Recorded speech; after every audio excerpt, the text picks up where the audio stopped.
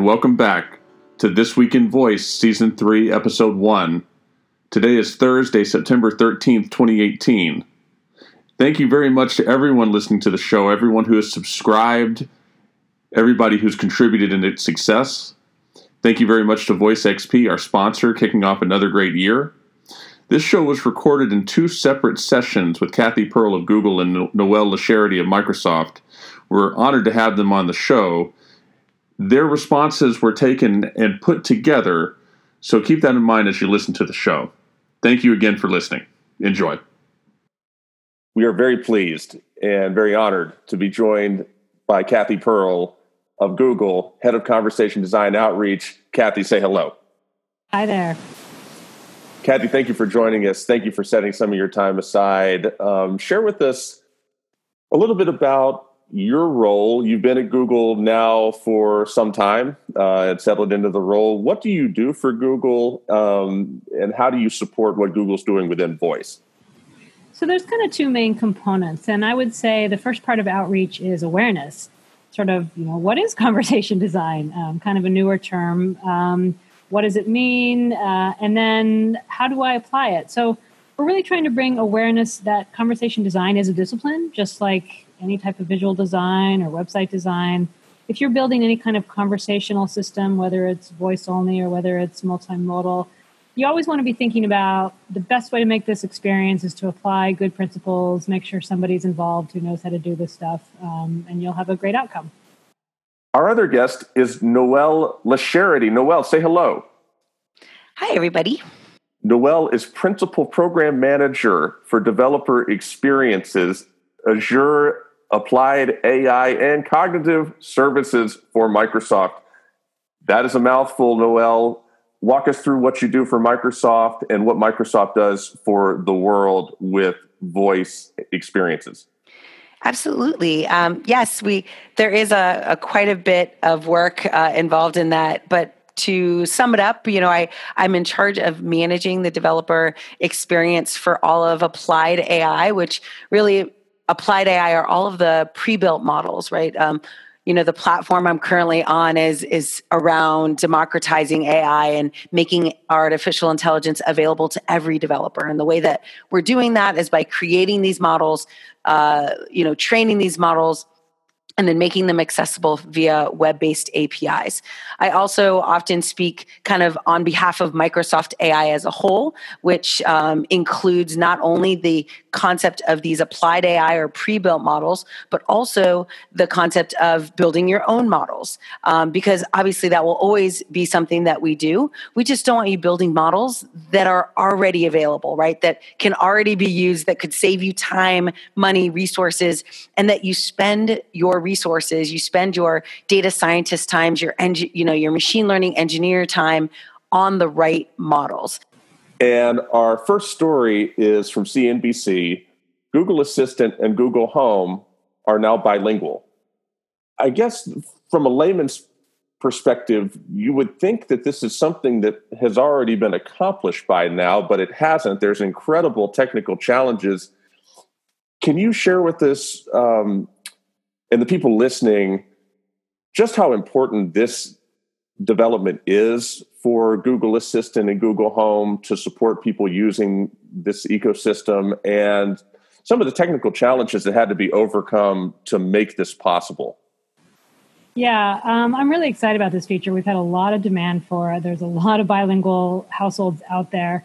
And as you say, it's a pretty challenging problem because as someone is speaking, you're trying to understand not only what the user said, but at the exact same time, you're trying to figure out which language they're saying it in, which is tricky. And there's a blog post that's linked to from the CNBC article that gets in more detail. But basically, one of the ways we can accomplish this at the moment is by the user chooses their two languages. For example, I could choose Italian and English, and that's going to make it a little bit easier for us to figure out which one on the fly so we can still respond really quickly. But I think one of the reasons I'm so excited about this is that not only is this something that people want and think about, but there's some research to show that we think differently depending on the language we're speaking in. As a small example, somebody I know who's Italian but lives in the U.S., a lot of the times he's using his phone in English. But when he starts thinking he's going to call his mom, he's thinking in Italian. He wants to be able to speak in Italian to his device. I can remember back in high school when my AP French English teacher said, when you learn another language, the table is no longer a table. It's an abstraction because you've removed that label. And another interesting study I just saw today, they were talking about how German speakers are sometimes more goal-oriented than perhaps English speakers. So they had a picture of a person walking, and they asked them to describe it. And the German speakers had a tendency to describe the goal. So a woman is walking towards the car, whereas the English speakers had a tendency to say the action, like the woman is walking. So I think allowing people to switch between languages in a way they would do naturally is just going to be a better experience for them and get them able to do what they want to do in a faster and more natural way. Language models are hard. Anytime you introduce, the way a human might speak and try to model that in software, it's very, very difficult simply because humans are impossible to predict and say things a million different ways. And if you talk to 10 people and ask them the same question, none of them will have the exact same way of responding or following up, right? So obviously just getting the English language on, in a good shape or good place where you can deploy a product is phenomenal. So the fact that you can do that across languages is also just another level of expertise that you require. But one of the things that comes to mind when I hear this is that it's important that we want to meet developers and users like where they are, right? So if a user comes to a bot, for example, I'm from Miami, right? Oftentimes, there are people in Miami who will start a sentence in English and finish it in Spanish, or like sporadically throw in English words where Spanish words are, right? And so when I hear bilingual, that is the expectation that I have. Now, I haven't actually tested this out, but that is extremely hard to achieve, right? Because basically you're merging language models where in most cases we create completely separate language models. I mean, for example, Alexa, right, has been able to speak German and English for quite some time now, right? And Alexa's constantly announcing new languages that it's moving into, and Japanese, and right. So building language models kind of independently is not as challenging as the attempt of actually combining these and allowing you to interchange between the two. So what you're telling me is that if I had a Google Home sitting in front of me right now, which I don't, I could set it to understand, sophisticated Southerner and backwoods hillbilly, both. That's incredible. Not quite yet, but that could be on our roadmap. I'll have to check in on that one. Story number 2 is a 3-parter. 2A, Microsoft and Amazon release preview of Cortana Alexa integration. 2B, Alexa start Halo. Microsoft adds Alexa to the Xbox One. And 2C is our VoiceBot.ai story of the week. Amazon Alexa now has 50,000 skills worldwide, works with 20,000 devices, used by 3,500 brands. There's 2 ways to look at this. Obviously, Amazon's making a lot of strides with Alexa, and they're being relentless. The other story going on across this 3-parter here is that we're seeing new aspects of this Microsoft-Amazon partnership, and this is really what I want to focus on with you, Noelle. Share with us what you can about this Microsoft and Amazon partnership. It seems like it is going to yield a lot of benefits for people engaging with devices and using voice, whether they're engaging with Cortana and then having access to Alexa or the reverse of that. Walk us through how you, where you sit with Microsoft, view the Alexa partnership and these 3 stories collectively. Yeah, I'm actually very excited that I ended up getting a week where Alexa and Microsoft were like a big part of the story, because this is a huge, something that I'm very excited about, super passionate about, besides, my role at Microsoft in helping promote voice, speech, but also vision and language and search, right? I have a very wide range of AI that I focus on. But this speaks to kind of, my foundation in artificial intelligence, which was really around building skills for Alexa. So when I came to Microsoft, one of my first questions was like, hey, I'm very I'm an Alexa developer at heart, so I don't plan on that stopping. What is the impact? And literally the answer was, oh, no worries, Alexa and Cortana are best friends. And I was like, oh, and at this time that was not prevalent in the marketplace. These were all projects that were still under wraps the relationship had been announced last year, but not much beyond that. So I quickly jumped in and became part of, all of the betas, all of the early elite testing that we do internally to provide my feedback as an Alexa developer on how Cortana, how that relationship, how important it is. And I'll tell you, for the first time I was able to go to my Alexa device, which we of course have many, many of them in our house. I go to my first Alexa device and I'm able to call on Cortana and ask about my calendar. And for the first time, my family hears how many meetings I have that day. It was a phenomenal moment where I was like, see, I actually do work, even though I'm having fun. As has been the case from the beginning, Amazon's strategy is clearly breadth. It's let's get into everything we can. Let's do everything we can. We're not going to say no. We're going to say yes to a whole lot of things and drive the numbers, drive those metrics up. And Google has fought back against that, at least from where I sit, by bringing this laser focus to specific sort of innovations, like we saw with Duplex and like we're seeing with this bilingual innovation. And Kathy, I just want to get your take on just how these stories about Amazon strike you. Obviously they're doing great work, but share from your role at Google, how you look at this and whether Google is ever going to try to match these numbers, or if it's a quality over quantity approach that Google's taking at this point to fight back. I think of it in a couple of different ways. One thing is, we're definitely a fan of choice. For example, we released 8 different voices. So you're not just stuck with one experience. Also, like on your Android phone, you can choose whether Alexa or Google Assistant is your default voice assistant. So we want to make sure we can meet the user to do the thing they want to do in the right context. So you might be in your car, you might be in the kitchen. We want to make sure that whatever it is you're trying to achieve at that moment, we have the right medium, the right surface, and the right integrations to allow you to do that.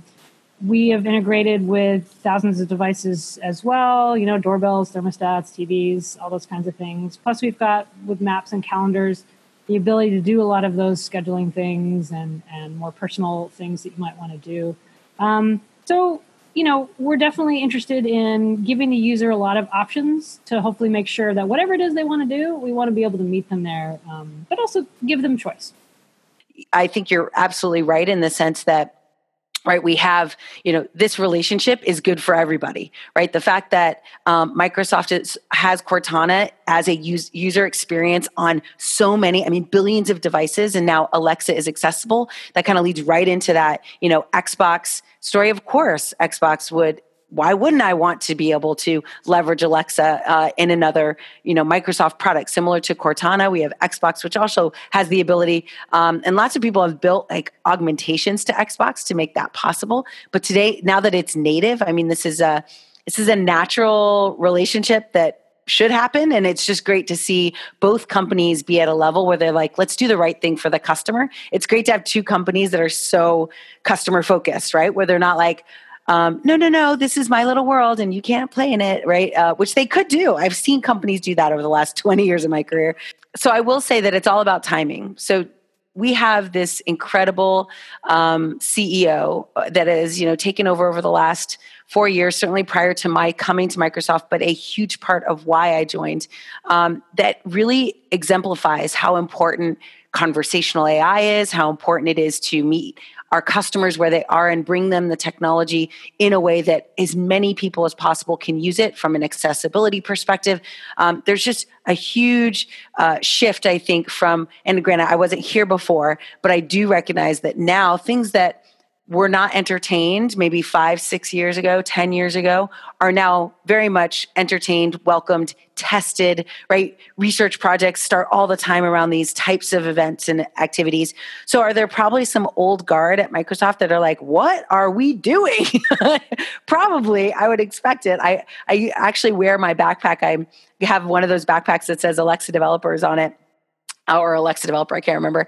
And people would, I would get the random comment that people would be like, whoa, what are you doing with that backpack? Like, almost like it's blasphemous, right? And I'd be like, actually, we're buddies. Like you can actually use that card in on your desk. Yeah, you can call my Alexa skill on that. You need a little mindfulness. You should do that.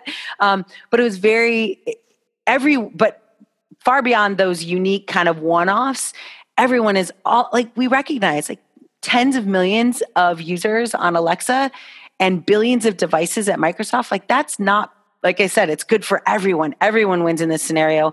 And from an accessibility perspective, like we open the floodgates for more users to do what they need to do with technology, except with their voice, allow, adaptability, accessibility, AI for Earth, right? All of these different really strong social, economic challenges.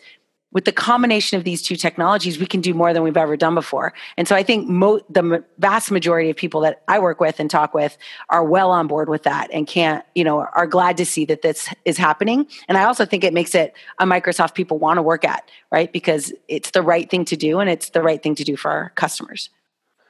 That I definitely agree with. It seems like since your CEO has come into his role, that Microsoft has been successful in winning talent wars that maybe it wasn't winning 6 or 7 years ago. I think that's a great point. And I agree with all your other points too. Not to say that I don't. I'm old enough to remember when the Xbox came out to begin with, and even with the 360, people were clamoring, let's have cross-platform play with the PS3. And, Microsoft essentially just laughed hysterically at that. And and said, yeah, that's right. Why don't we not do that? Yeah, exactly. Let's say we did and not do it. Yeah. Let's just pretend like you never asked that.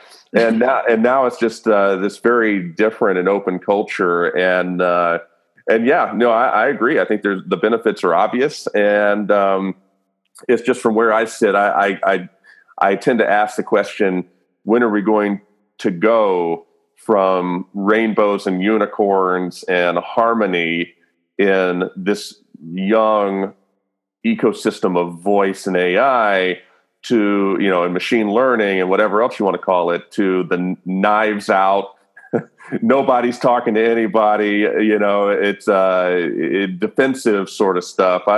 Because it seems like every tech shift we've gone through has gravitated that direction. It's going to be interesting to see if we. Yeah, I'm hoping we did that. Like the one thing about conversational AI and these technologies is even though the public is just kind of getting involved, like these technologies and these conversations have been happening for like 2 decades, right? AI research at Microsoft, same thing with machine learning and research at Amazon. Like these things have been going on for quite some time before they've shown up in the products that we're using today. And so my hope is that back then, absolutely, there was much more contention in those conversations, much more laughing, I would imagine, at the idea of partnering with an organization. Like I remember even just the announcement last year, or maybe it was 2 years ago now, whenever we announced that, that Cortana and Alexa were like shaking hands and going to be partners. Everyone was kind of like, yeah, okay, let's see what that's going to look like. But now today, having seen the results of some of the products, seeing the results of our customers, like delightfulness in it, I'm hoping, this is my desire, is that we've matured past that stage and that we won't actually revert back to it.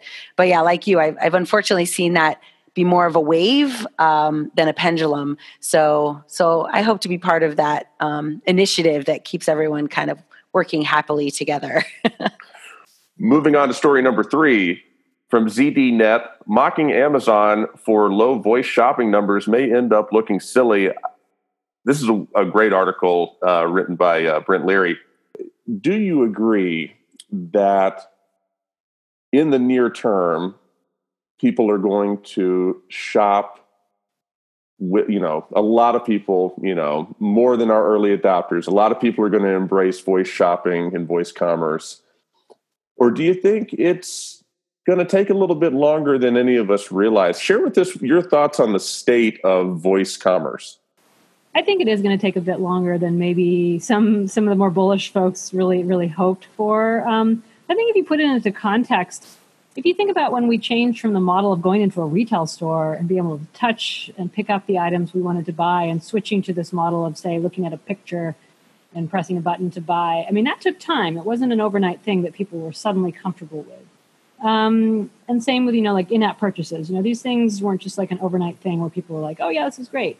So I think it's even more true for something like voice, especially that voice-only shopping experience. I mean, voice, again, is a very intimate part of us. And to switch to this new mode is not going to happen overnight. So I still think it will pick up, but it's not going to be a quick thing. And when I think about shopping with voice systems, I definitely break it into the different types of experiences you could have, because thinking about a voice-only shopping experience is very different than a multimodal voice-forward experience. If I want to reorder something or browse for something that I'm really familiar with, like paper towels, I don't necessarily need to see a picture of paper towels, and I can be very comfortable with that. And just as a side note, it took me, someone who's been in the space a long time, took me a while to get comfortable with the idea of purchasing using my voice. And the first thing I bought was cat food.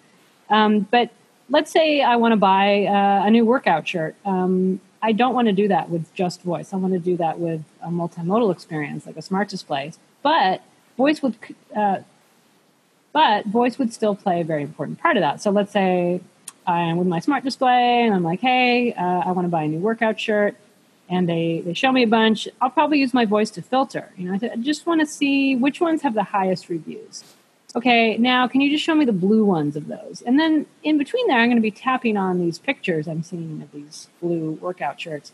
And it's going to be this, again, multimodal experience where I'm using voice in the best way that's most helpful. Things like filtering right now, I find kind of a pain when I'm on a website search, and I think would be really great for voice. So, to sum up, I think we're, again, in early days, and maybe we forget how long it took to get to this place where we're so aware of now, where it's like one stop clicking to purchase something. That took time, and voice is going to take time as well. What obstacles are in the way for voice commerce to enter its own and to take that next step? And when do you think that's going to happen? Yeah, so being an early adopter of Echoes in our house, we are also early adopters of shopping. And I think I've like two different perspectives on that. One, as a developer, I've watched through user research how users interact with these devices. The vast majority, not the 1% of the 1%, right? Us who buy Echoes in bulk and like have smart home fixtures and things like everyone else, the other, the way the other people live. When they use these devices, it's very unnerving for them to say things out loud, like, even banking transactions, even have their balance read to them, said to them out loud. These types of things, just watching users interact with these devices, it's much more of like a social ease of use than it is a technical one. Although there are technical challenges to it as well. But I do find that a lot of customers are just uncomfortable ordering with their voice. And then, of course, we didn't do anyone any service by the random, collection of articles and news posts that have gone out around people accidentally ordering, right? Which unfortunately happened quite a bit there in the beginning, or where people were watching a TV, a commercial, and it said Alexa, and that was before we tuned our model. So anyone who had an Alexa in their room, and if it was like demonstrating the order process, it automatically ordered that on all their devices. These things, like that does not help these users that are not kind of on the edge like we are, but are more like, oh, yeah, I'm not going to do that because I saw this article that said like that's dangerous. Until we do a better job of really articulating to the users the security, the privacy, how are they protected in that, and doing a much better job of really articulating that to them. I don't see customers getting any better at that. But on the other side, just from a development perspective, I find that, the one thing that I have told retailers to do in the past is that there is a huge opportunity in Alexa in commerce in building a relationship with your users, that there's tons of things you can do without actually attaching them to a shopping cart. And one thing that I do know, again, as a user and as an Alexa skill developer, I will never be able to do it if I have to build a skill, I will never be able to do it as easily as someone just being able to say, Alexa, add paper towels to my shopping cart. Make sure I don't have an Alexa device on right now. But it'll never be that easy, right? But what can I do as a retailer? Oh, I could actually provide the things that my users are going to my website for every day, right? The things that my users are pinging me on my mobile app for every day. Like, I can make that available via my voice. And then I create a brand relationship with that customer. And it becomes more about building relationships than it is this kind of bottom line dollar. Like, I want to see this money go through. Now, I do think Amazon shopping is going to do very well. But building retailers being successful, we really have to be very thoughtful about what we think success is, and how achievable levels of success actually are without it turning into a transactional environment. We've got many, many cases of this where companies like GE have seen significant growth in their user base because they created a content relationship building skill on Alexa. And that's really what you want, right? You want to open the funnel and get people attached to your funnel, and then you do the work after that. You don't necessarily need them to go through the entire funnel in an Alexa skill in order to be successful. This is just the UI, so we should accept it as such. But again, that's today. 5 years from now, maybe that'll be different. But there's quite a few challenges in that space. I spent a lot of time thinking about why I don't use voice assistants to buy things, because I don't use them at all to buy anything. And I've thought about why that's the case, and you really hit on it with the multimodal comment. From my standpoint, I mean, I can speak for myself. I am so used to the environment that Amazon has created for shopping. I'm used to seeing, and I expect to see, I want to see other products that people who are buying that product also considered or looked at. And that's hard to do if it's just a voice only. If you've got a tablet or some sort of Echo Show, you can do that. But you got to have a screen. I'm used to knowing how to navigate and quickly look at tracking the package with just touching one button, or making a shipping change at the touch of a button, because any address I'm going to ship it to is all in there. And, I can change it real quick. Any card I use is in there. And,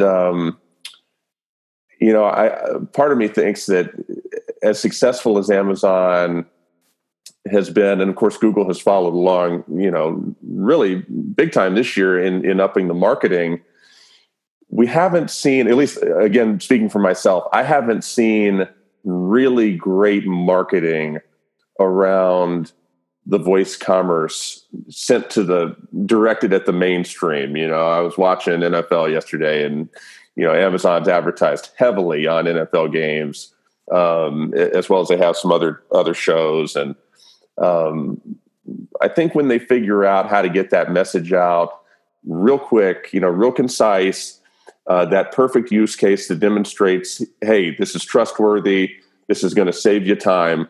You're not gonna wish you didn't do this by shopping with this device, then maybe we can move forward with it. But I agree. I think it'll be a little bit longer than any of us expected.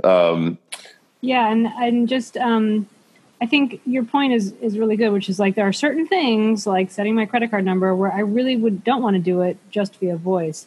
And we find that half of the interactions with the assistant today include both voice and touch input. So, using it on your mobile phone and things like that. And again, it's about take advantage of the medium in the places that make sense, and don't force users to use their voice or to tap or type when it doesn't make sense. And when we get all these things together really well and we build up some more trust, maybe that's when this voice commerce will take off. Moving on, story number 4.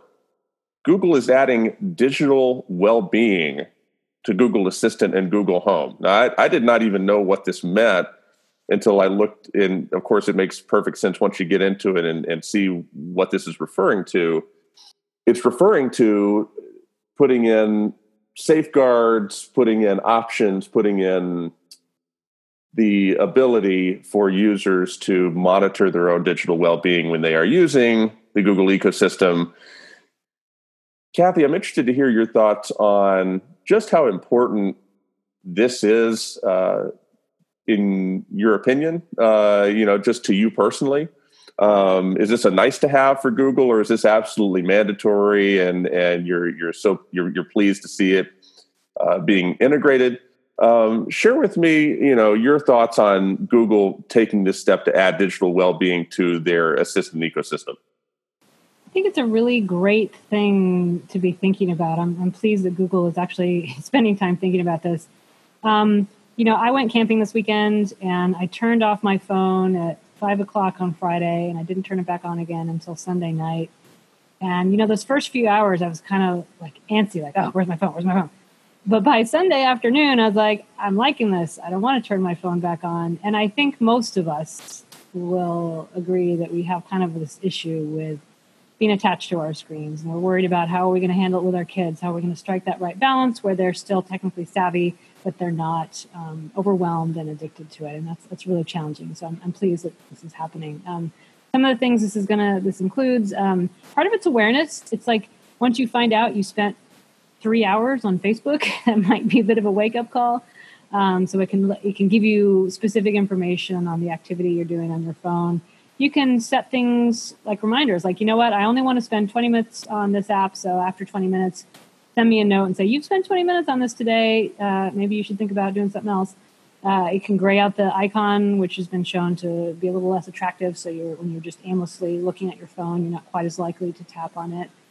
So I think certainly we as a humankind haven't solved this issue of how are we going to break away from our digital addiction, but I like the fact we're starting to think about it. And this is actually one of the things to segue into why I love voice so much, because I think voice can be a help in some of this way. I think about example I like to give is at our house at the dinner table. It's no devices, but sometimes we have questions. But you know how it is. If you're out to dinner with people and someone's like, I'm going to look that up. They're looking at their phone. You don't know where they're at. There's a time dilation. They don't realize how long they're looking at their phone. You kind of lose that person. So at our house, maybe we have a question like, what was that Sylvester Stallone movie where he climbs a mountain? What was that called? And I can turn and say, hey, Google, and ask that question. And everyone hears me ask the question. And everyone hears the response. So it's as if Google has joined our conversation briefly, rather than someone getting sucked away from it. And there's that great quote from that great statistic from that NPR and Edison research study that came out recently that says half the time people use voice assistants, it's with somebody else. It's got that communal aspect. And so one component of this digital well-being could really be using voice so I can just get the thing I need. I can dip in, get my information, without mindlessly scrolling through whatever feeds I've got on my phone.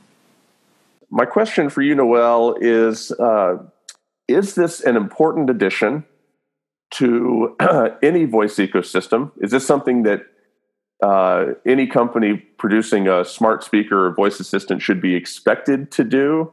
Or is this just overreaching into people's lives and completely unnecessary? What is your opinion on this? Well, I'm a mom. I have 4 children, varying ages from teens to tots. So my youngest is 1, my oldest is 13. And I actually use a lot of Google's technologies to help me. They have several different tools beyond this that help you just kind of get not even to control it, but just to give you a level of awareness of how much technology or screen time or whatever you want to call it is being used. I think it's awesome that a company decides to make this part of their product. I also think that it's great if, companies that specialize in this type of data can provide not only the information, but some insight as to what that means. I find it's a little bit dangerous just to be like, hey, your child was using, Alexa for 6 hours today or whatever, because I'm okay if my daughter is listening to an Audible book, or I'd have to do that analysis, and that, there should be a model that understands what's good behavior versus what's dangerous behavior. And I think that's the goal of this technology, but looking at what I saw in the article, I don't think we're quite there yet. But I do think it's a noble effort. We definitely, as a parent, I appreciate it. I will use it, but I also take all of that with a grain of salt, because I expect, as our experience right now, our experiences are not awesome on any of our platforms. They're still in their very early stages.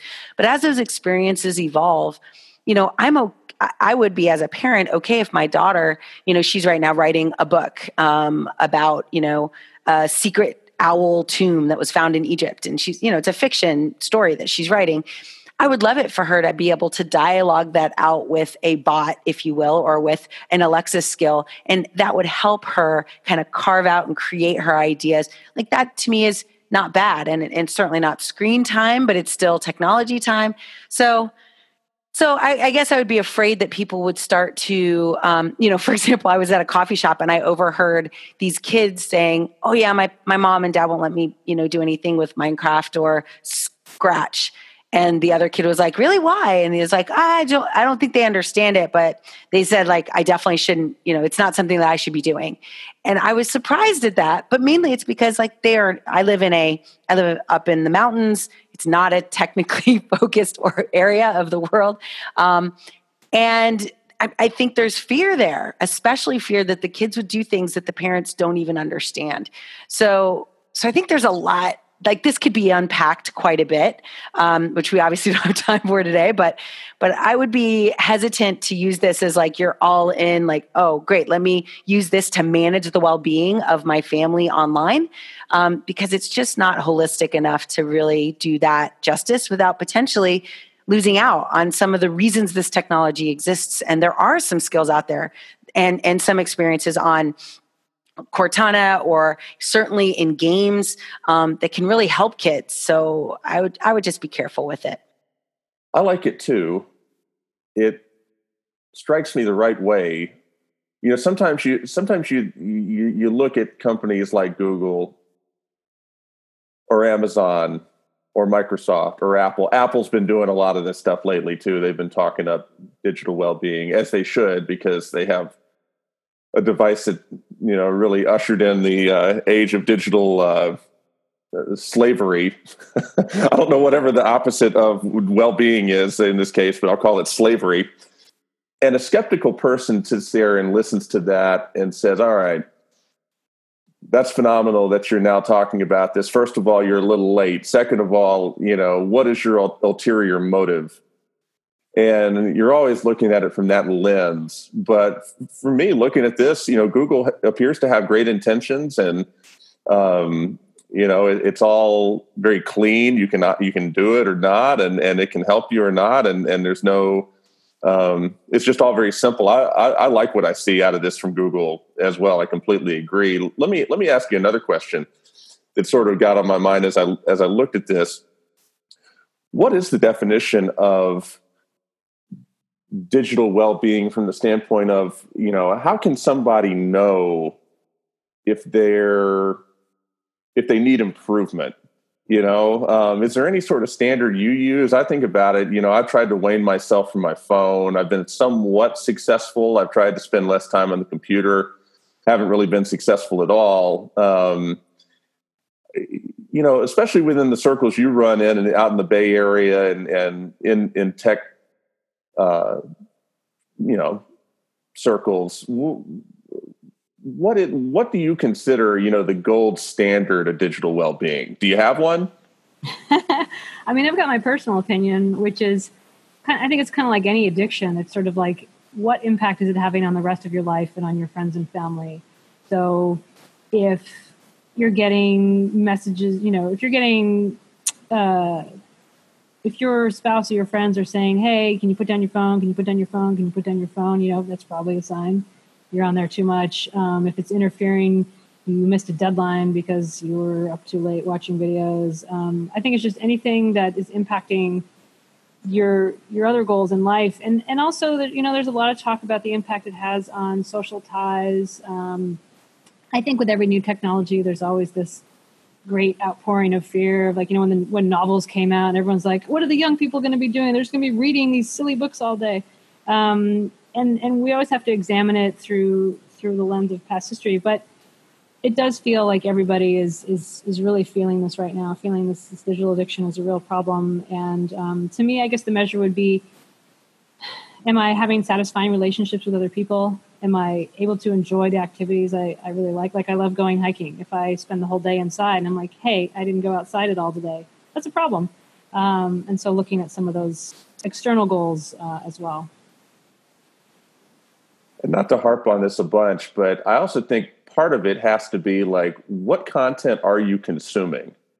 Because I think you could easily make the argument that, hey, I only spend 15 minutes on my mobile device or on my computer. But, depending on what exactly you're doing for those 15 minutes, I think you can make arguments that one thing is objectively better than another. And I'll give you an example, for a very personal example. Recently, I was up late one night doing some work. This was in the last couple of weeks.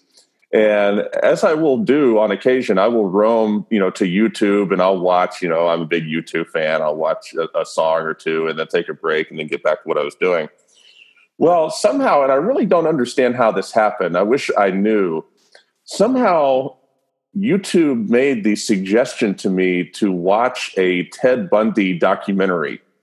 and I'm like, maybe it's because I had read a book about the FBI recently, or something or other. And I started watching it, and before I even knew it, it was 45 minutes later. And I'm like, what did I just do? And this was on a Saturday night. I was up late working.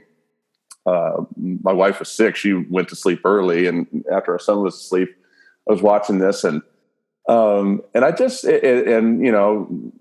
I was like, I got to get up early in the morning. We're going to church, and here I'm watching this. And I just felt disgusted that I had watched that. Not because it wasn't interesting, not because I didn't learn some things about the human psyche that I enjoyed learning, and some history, but it just not. I didn't need that then, and I didn't need it to that extent, and I just didn't need it. Period. And so I welcome safeguards or the computer looking after me for, protecting me against its own recommendations. I just throw that example out there as something else to throw into the mix of something that might help all of us. Yeah, totally. And I think you make a good point about, well, what is the content? What are we actually doing? I remember hearing about somebody was saying their teenager was doing their homework and they had like an iPhone and an iPad and a computer, and they were all open and they were all on different social media things, talking to their friends while they're doing their homework. And to someone like me, it might look like horrifying, like, oh, they're just on their screens. But in their own way, they're engaging in these great social bonds in some way. So it is important to look at the content. I know for me, one of the issues I have is that a lot of my hobbies are computer oriented. Like I love to take photos and organize them and upload them for family. And I spend a lot of time doing that or writing in my journal. And it's like, yeah, I'm not doing work. I'm doing stuff that brings me joy, but it's on the computer. And so trying to find hobbies that are not touching the computer is one thing. On the other hand, I also think about the fact that there's all this talk about self-care and take time for yourself. And it's like sometimes taking time for yourself is like binge watching some cheesy TV show or something. And so I don't want us to fall into this mode of like, well, only if you were reading, Wall Street Journal articles and academic papers on the computer, that's okay. And you can spend 3 hours doing that, but watching, cheesy music videos is not okay. And I don't want us to fall into the idea that it's like if it brings you pleasure and that's what you choose for your downtime and your sort of re-energized time. Want to make sure people don't feel guilty about indulging in some of that stuff. Sure, and I think that's an entirely separate discussion about sometimes we get confused as people, and we think,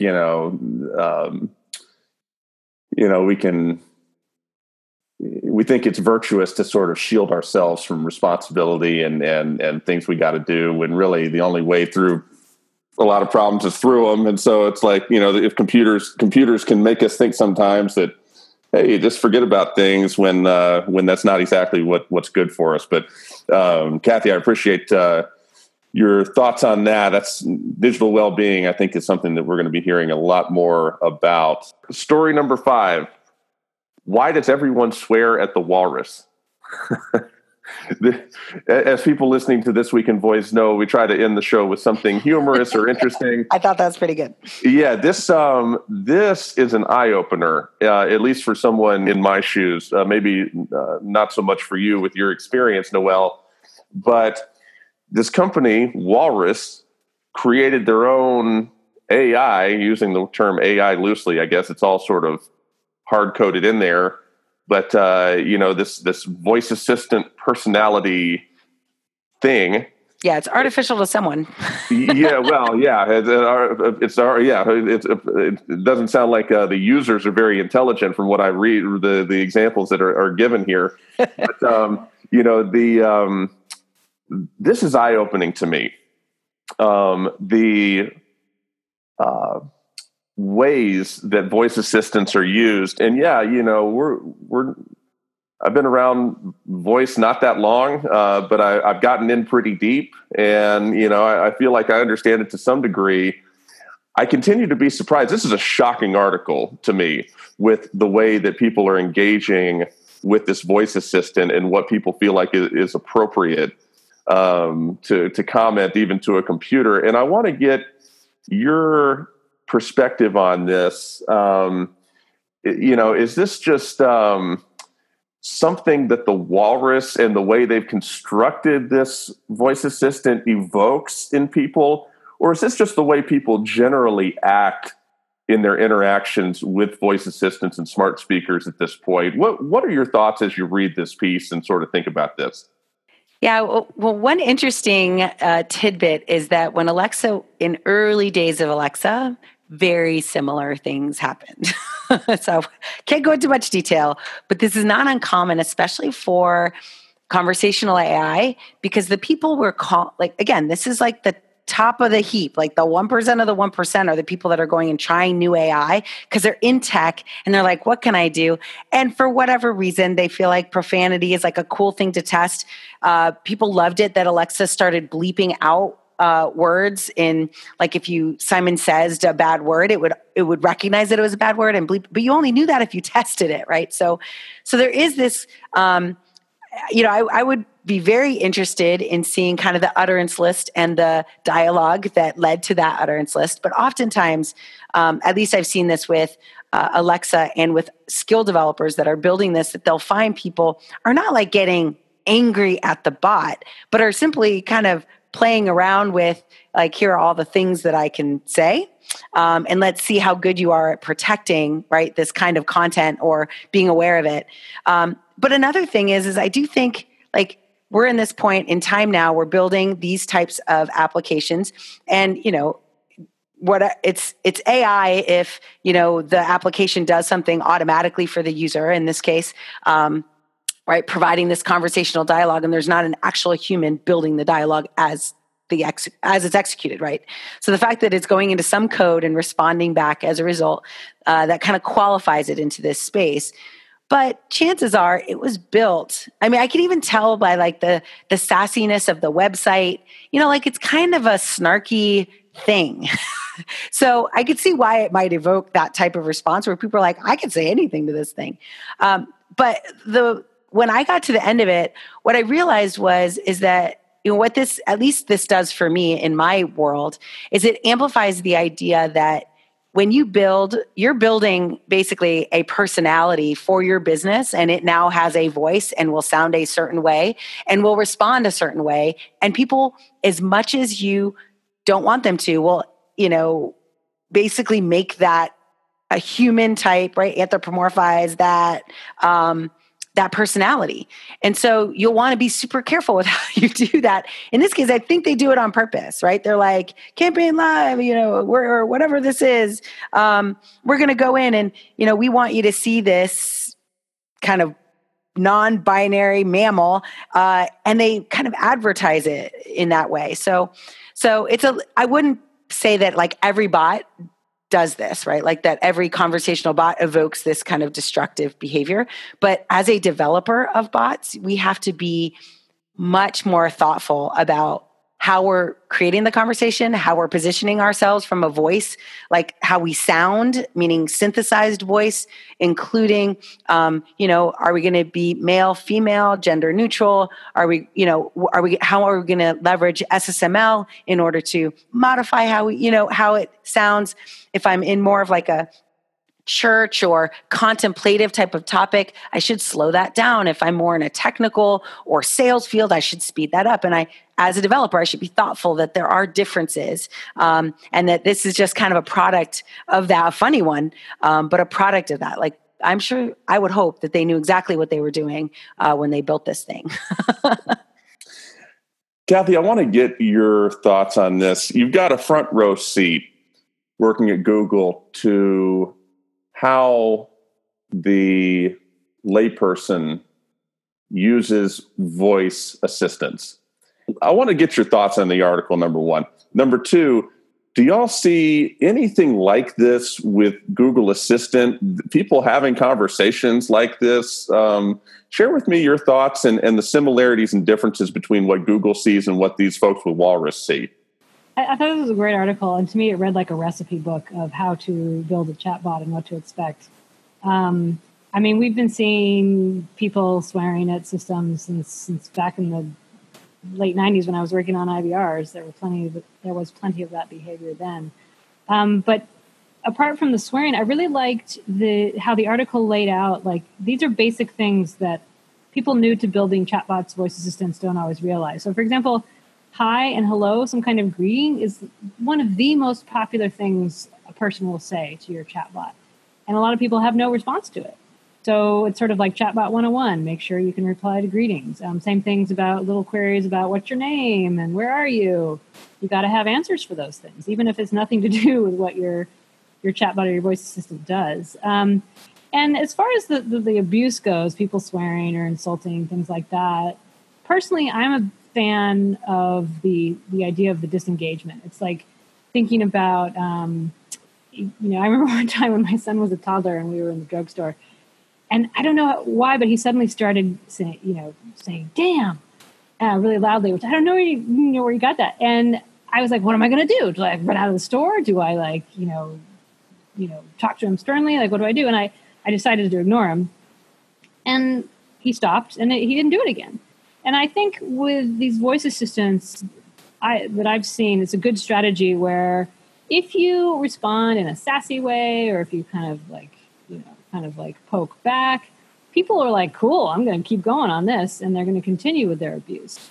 Whereas if you just shut it down and don't engage, I even saw one proposal that was like, after several rounds of abuse, you say, hey, I'm turning off for 10 minutes. I'm not going to respond to anything until 10 minutes have passed. I like that approach because it doesn't reward the behavior. It doesn't encourage the behavior, and it just gets them to kind of shut it down. We know people are going to do this. So if you're building one of these systems, you got to make sure you're going to handle it. And you need to think before you start, what is our strategy for handling abuse and that kind of thing? And, I like the disengage model. I can only imagine how the complexity of this type of role will grow as more and more people start to get this technology. I think it gets lost, the fact that, we're still in this early adoption. We're coming out of that early adoption phase, and now we're getting a little bit into, the mainstream, that next step. And, every step we take, different types of people with different interests, different agendas, will be interacting, and the data just will grow more and more rich. And I don't know. I'm glad I don't have that problem to think about. It makes me appreciate folks like Google, figuring out how to adapt ecosystems to best serve the most amount of people in the best way possible. It's fascinating. It's why we're sitting here talking right now. Exactly. Kathy. Sorry. Oh, go ahead. I was just going to say, I mean, I think this is one of the things that people don't realize who get into this space, where they think, well, I'm going to design a chatbot for booking a hotel room. And they think, well, that's straightforward. People will say, I want to book a room or I want to cancel a room. And, it's no problem. But then they realize that people go off script, just even in the most constrained domain that you might be thinking of. And you have to be able to handle it. I mean, I always say that you need to design for the way people actually talk, not how you want them to talk. And I think it's one of the biggest lessons people learn when they start to get into this space and they realize that, oh, people are not going to respond in the way I expected all the time. And that just comes with the territory. And then you got to build it with that in mind. Kathy, I appreciate you setting this much time aside. I appreciate you sharing your vast wealth of knowledge and experience with not just me, but the audience as well. Thanks for kicking off season 3 with us. My pleasure. I'm glad to be back. Noelle, thank you very, very much for this time today. Thank you for sharing your experience, your vast expertise with me and the audience as well. Absolutely. Anytime. And of course, if anyone wants to connect with me, they can do so on LinkedIn or head over to my website, noellasharity.com. Happy to talk with you guys. I have tons of demos and samples that I do. So if you guys are interested in building some of this stuff, I'd be glad to meet you. For This Week in Voice, Season 3, Episode 1. Thank you for listening, and until next time.